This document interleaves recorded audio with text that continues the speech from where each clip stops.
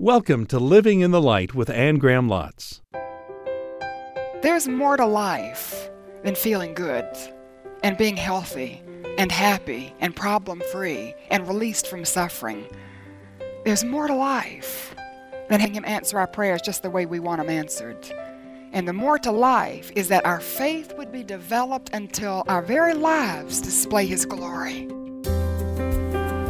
Thank you for joining us for this week's Living in the Light with the Bible teaching ministry of Anne Graham Lotz.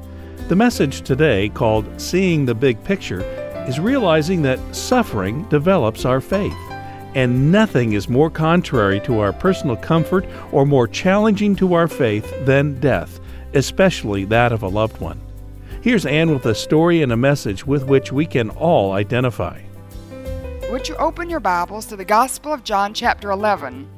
We're going to look at a very familiar passage, the story of Lazarus, but perhaps we're going to look at it from a little different perspective. And if you're suffering, or if you know someone who is suffering, maybe the Lord will give you some encouragement and also help to lift up your eyes and help you see the big picture. So Jesus makes suffering understandable because, number one, suffering develops our faith. Because when you're suffering, you need Jesus, especially when bad things happen to those that you love. Verse 1, Now a man named Lazarus was sick. He was from Bethany, the village of Mary and her sister Martha. And this Mary, whose brother Lazarus now lay sick, was the same one who had poured perfume on the Lord and wiped his feet with her hair. And we find that Jesus has a family in Bethany that he loves. And Bethany was about 2 miles from Jerusalem. It was situated on the Mount of Olives. It was a town that Jesus, almost like his second home, I guess we could say. He had lived in Nazareth, but he spent a lot of time in Bethany. And Bethany was the point from which he began his triumphal entry into Jerusalem. It was the point from which he ascended into heaven. And during that last week of his life, he would go to the temple in Jerusalem to teach during the day, but at night he would slip over to Bethany and stay, I'm assuming, in the home of Mary and Martha and Lazarus. And the reason he loved Bethany so much was because of that family. And I'm going to assume that Martha was the oldest because she's bossy like my oldest sister. You have an older sister like that? Practical, always in charge, telling people what to do. Luke tells us that she threw a dinner party and invited guests, and she did like I do. Sometimes you get so busy putting on the meal that you can't enjoy the company when it comes. And Jesus said, Martha, you're busy about so many things, but you're missing enjoying me. And so I'm assuming that Martha was the oldest, but in verse 5 it says that Jesus loved Martha. Don't miss that.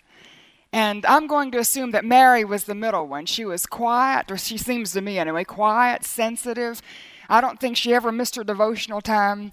During that same dinner party, she had done what she needed to do, but then she sat at the feet of Jesus to hear his word. So she had her priorities in order. In this particular passage, her faith seems sort of weak, but verse 5 says that Jesus loved Mary. And we know she was devoted to him because she took her dowry, which represented her future, all of her hope for the future, and she just broke it and poured it over the feet of Jesus. And the youngest one, I'm going to assume, was Lazarus. And I could be wrong about this. It's been suggested that Lazarus was the rich young ruler. You remember when he came to Jesus and he said, Jesus, what do I have to do to go to heaven? And Jesus said, well, you have to keep the 10 Commandments and do all these things. And the rich young ruler said, I've done all those things. And Jesus said, then go sell everything you have and come and follow me. Put me first in your life. And the rich young ruler turned away. He was sad because he had many possessions. Now, I don't know if that was Lazarus or not, but wouldn't that be interesting if it was?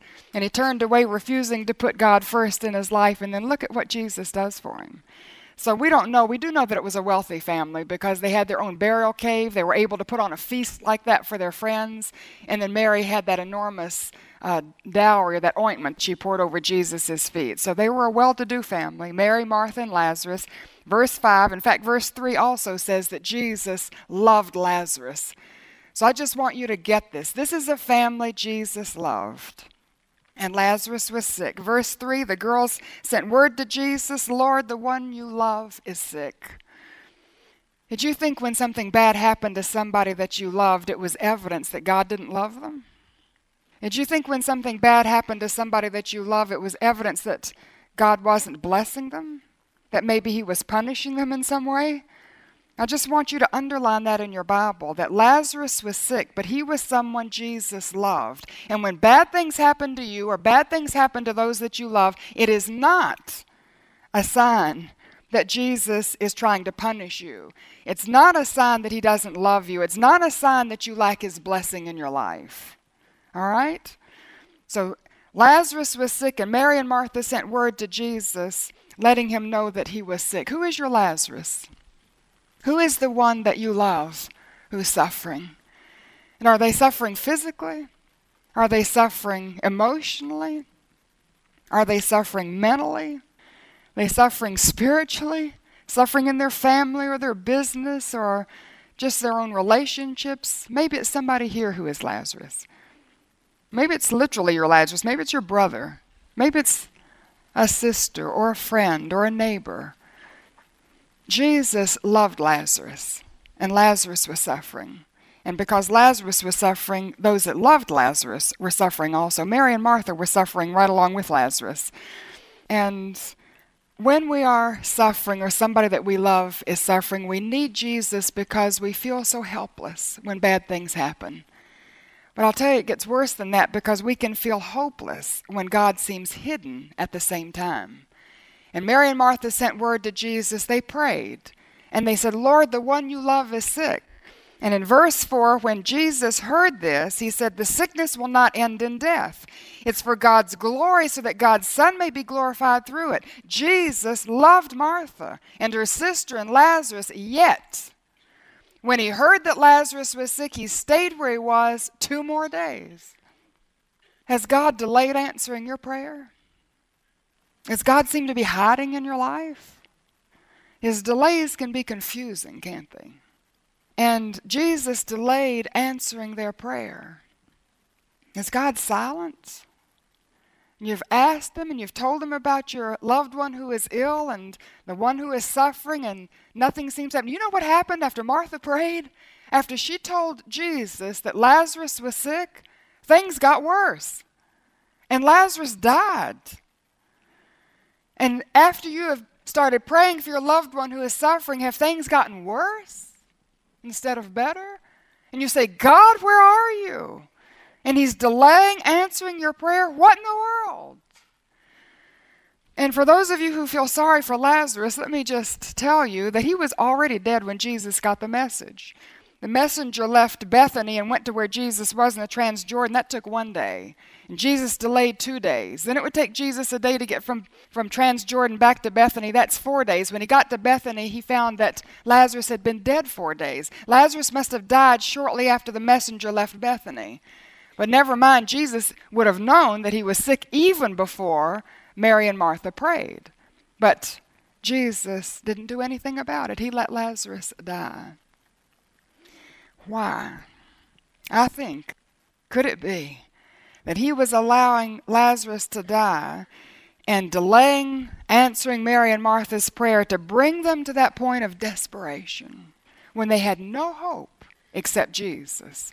And he was using this situation to develop their faith in him and in him alone. And if he's delaying in your life and he's not answering your prayer, have you thought it's because he didn't hear your prayer? Did you think it's because he heard and he didn't care? Did you think he cared and he just wasn't able to do something about it? And you get so frustrated with his delays. God, if you loved me, you would answer. Don't you hear? And he delays and he can be silent because he's developing your faith and he wants to bring your focus and place it in him and him alone. And sometimes during those delays, we try everything else, don't we? We go through the whole list of things and, call everybody and look to the doctor and the lawyer and the counselor, and we're just going all over the place until finally we're just left with nothing but Jesus. And he's beginning to develop our faith in him and him alone. But his ways can be confusing. Not only his delays, but his ways, because in verse 7, he finally says, let's go back to Judea. But Rabbi, the disciple, said, a short while ago the Jews tried to stone you, and yet you're going back there? This doesn't make sense. We don't understand your ways. You do some of the strangest things. Has God done some strange things in your life? Sometimes his word is confusing and his ways are confusing. I wonder what Joshua thought when he went, and he was surveying Jericho and to see how to take this stronghold, and he was a military general, and there he is looking at Jericho, and the captain of the Lord's host comes to him and says, Joshua, take off your sandals. The ground on which you're standing is holy. You're in God's presence. And then he said, Joshua, I'm going to tell you how to take Jericho. It's not going to be by might, and it's not going to be by power. It's going to be by my Spirit.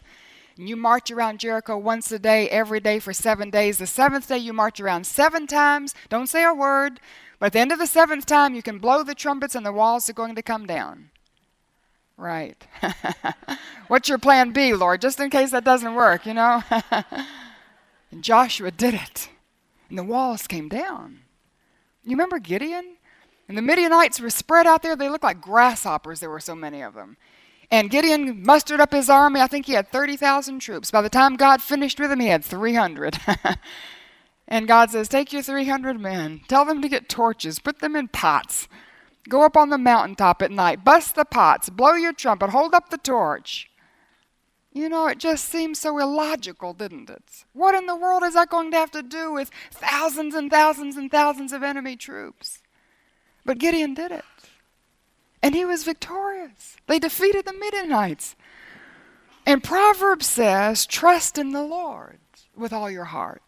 Don't lean to your own understanding, your own good common sense. Women have so much common sense. And sometimes that's a downfall, isn't it? We can be so practical and so filled with common sense, and we lean on that instead of trusting in the Lord with all of our hearts. Leaning not to our own understanding, but in all of our ways, acknowledge Him, and He'll direct our paths. And sometimes the things He does are just contrary to logic and human wisdom and what we would have thought.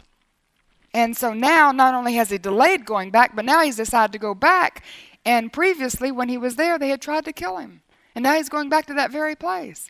So He tells His disciples, we're going back. Verse 11, after He said this, He went on to tell them, our friend Lazarus has fallen asleep, but I'm going there to wake him. And His disciples replied, Lord, if he sleeps, he'll get better. And Jesus had been speaking of His death. His disciples thought He meant natural sleep. His words can be confusing. We can just misunderstand sometimes what He says. We just get so confused, not understanding what He says, not understanding what He's doing. And finally, He just tells them plain out, Lazarus is dead, and for your sake, I'm glad.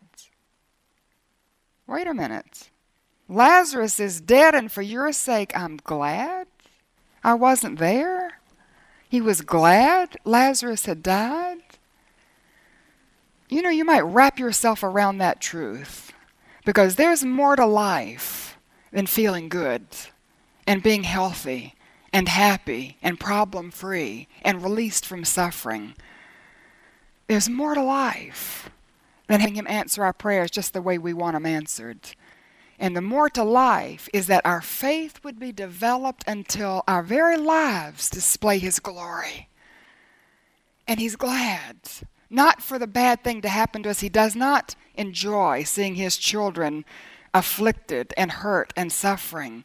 But He's glad that you have the opportunity and that I have the opportunity to grow in our faith and display His glory, because that's the very purpose for our creation. That's why we were created, that we might enjoy Him, but that we might also display His glory in our lives. And so Jesus was glad. And it can seem confusing at the time, but in the end, we understand. And so Jesus tells them they're going back. And He's glad, even though Isaiah says He doesn't willingly afflict the children of men. And in all of our afflictions, He's afflicted. And Jesus understands our pain and He understands our suffering, but He allows it for a purpose. And Paul, do you remember when he prayed, he had a thorn in the flesh, and we don't know what the thorn was. It wasn't an irritation. It was more like a stake that impaled him, something drastic. And he prayed 3 times that God would remove it, and God didn't. And you think God hasn't answered your prayer because He doesn't love you or He doesn't approve of you? If you've done something bad or there's sin in your life, listen, the Apostle Paul prayed that God would deliver him, and God didn't. And in the end, Paul said, I've understood now that it's in my weakness He's strong, and that God's grace is sufficient, and therefore I will glory in my infirmity. Have you reached the point you can glory in your infirmity? You glory in your weakness? Not because you enjoy infirmity or enjoy weakness, but you love the opportunity to display His glory in your life so other people look at you and they see Jesus in you. Just like me walking into my mother's bedroom, and I can see Jesus in my mother. And I'm not glad she's hurting, but I praise God at the end of her life, He's given her this wonderful opportunity to display His glory and His character in her life. And so we need Jesus for that, don't we? We can't do that on our own. In fact, on my own, when I'm suffering, I'm grouchy, I'm easily irritated, everything bothers me, rubs me the wrong way, I'm quick to jump off, and everybody looks at me and says, well, she's just being natural, that's just Ann. But when I'm suffering, and it can be just not big suffering like cancer or surgery or death, but it can be irritations like the toast burning and the children screaming and your husband fussing and the phone ringing and somebody knocking at the door and you just lose it. And when those irritations happen, or maybe it's a big thing that you're going through, but you're still thoughtful and still loving and still enjoying the Lord and still looking for opportunities to share Him and still helping other people. And other people look at you and say, that's not natural. That must be Jesus in you. You see? And so for this we need Jesus. For this we have Jesus. Oh, don't think His delays mean that He doesn't care or that He's not going to come and intervene. Jesus delayed, but then He walked one day's journey over the hot, dry Judean hills until He came to Bethany. And in verse 17, on His arrival, Jesus found Lazarus had already been in the tomb for 4 days. Bethany was less than 2 miles from Jerusalem. Many Jews had come to Mary and Martha to comfort them in the loss of their brother. When Martha heard Jesus was coming, she ran out to meet Him, but Mary stayed at home. And Martha knew the presence of Jesus in her life when she was suffering. And I'll tell you something, all through Scripture you see this, that Jesus draws near to those who are suffering. You remember the 3 Hebrew men in the Old Testament? And they were slaves captured by Nebuchadnezzar, dragged off to Babylon, trained in his service. And then all of the officials of the land, including these 3 Hebrew slaves, were commanded to bow down before Nebuchadnezzar's statue of gold. And they refused because they bowed to only one God. And so Nebuchadnezzar threw them into the fiery furnace. And you remember the fire was so hot it burned up the guards that threw them in. And then Nebuchadnezzar's peering in the fiery furnace and he says, wait a minute. Didn't we send 3 men in there? And they said, yes. But I see 4.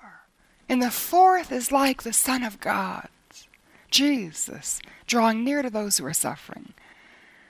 John on the Isle of Patmos, do you remember? Suffering for the word of his testimony and because of the word of God, in exile on Patmos. And he turns around and he sees Jesus, a vision of His glory. I think John forgot all about his suffering because he knew the presence of Jesus right there in his life while he was suffering. Now, his circumstances didn't change, but Jesus was there. And so Jesus comes to Mary and Martha in the midst of their suffering. And Isaiah chapter 43 promises, but now this is what the Lord says, the one who created you and formed you, fear not, for I have redeemed you. I have called you by my name, you are mine. When you pass through the waters, I'll be with you. When you pass through the rivers, they will not sweep over you. And when you walk through the fire, you will not be burned. The flames will not set you ablaze. For I am the Lord your God, the Holy One of Israel, your Savior. You are precious and honored in my sight, and I love you. And Jesus comes into your life when you're suffering, and you can know His presence while you're suffering in a way you don't when you're not. And there is a sweetness and an intimacy and just something very precious about having Him walk with you through your suffering. When you walk through the valley of the shadow of death, don't be afraid. I'll be with you, the shepherd says. And you have the promise of His presence. You have the promise of His power also. In verse 21, Lord, Martha said to Jesus, if you had been here, my brother wouldn't have died. Lord, you're late. Have you ever felt like saying that?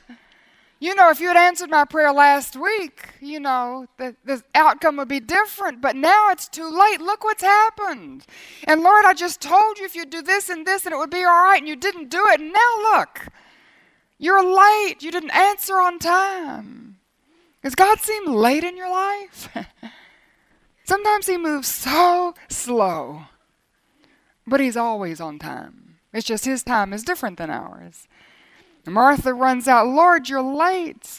And she says, my brother would not have died, but I know even now God will give you whatever you ask. And you see a little glimmer of faith, don't you? She's not quite totally helpless or hopeless because Jesus is here.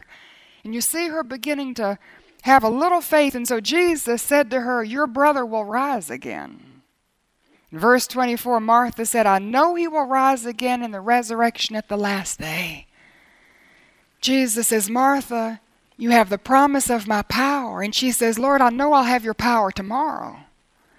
And Jesus is trying to get across to her, Martha, you have my power in your life right now, today.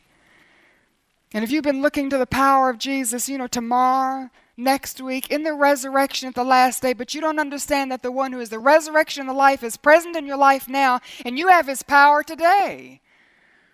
And he promises you his power in your life. And he came to Martha and he said, Martha, in verse 25, I am the resurrection and the life. If you believe in me, whoever believes in me will live even though he dies, and whoever lives and believes in me will never die. Do you believe this? Do you believe this? When you're suffering, I would challenge you to do what Jesus is doing with Martha. Ask Jesus to give you a promise. Ask him to give you something. He doesn't expect you to place your faith on thin air, just a hope so. Ask him to give you a verse from Scripture, something from his word. I remember when my son went into surgery for cancer, and the doctor was very concerned because there was evidence Jonathan had had it for 6 years. And before he dealt with it, and the doctor was just telling me the worst. But in my heart, there was total peace because God had spoken to me through his word and told me Jonathan was going to be okay. That he was going to suffer for a while, but he was going to be all right. He would live. And I could go into that with peace, and the peace came from nothing except basing my faith on his word.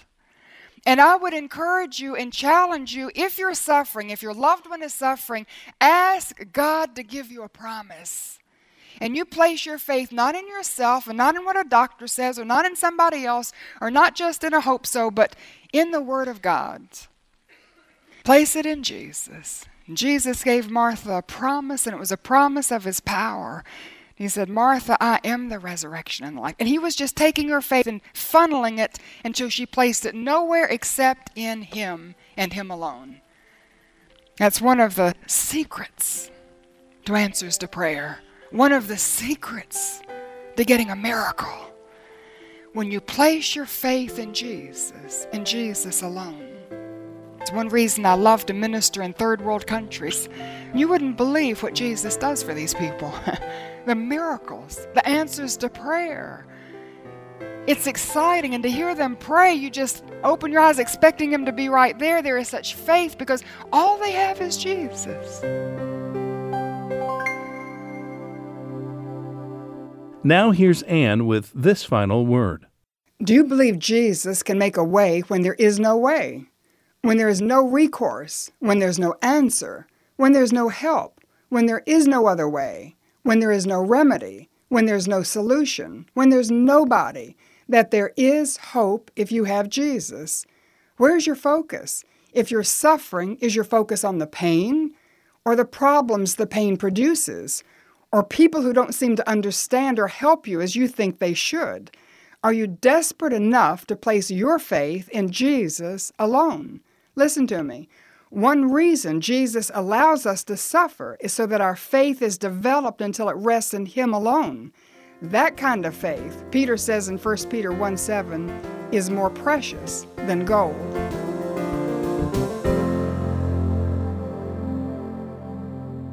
This has been Living in the Light. Please take advantage of all the free resources at anngrahamlotz.org to help and encourage you in your walk with God and in your study of his Word. Join us here each week for Living in the Light.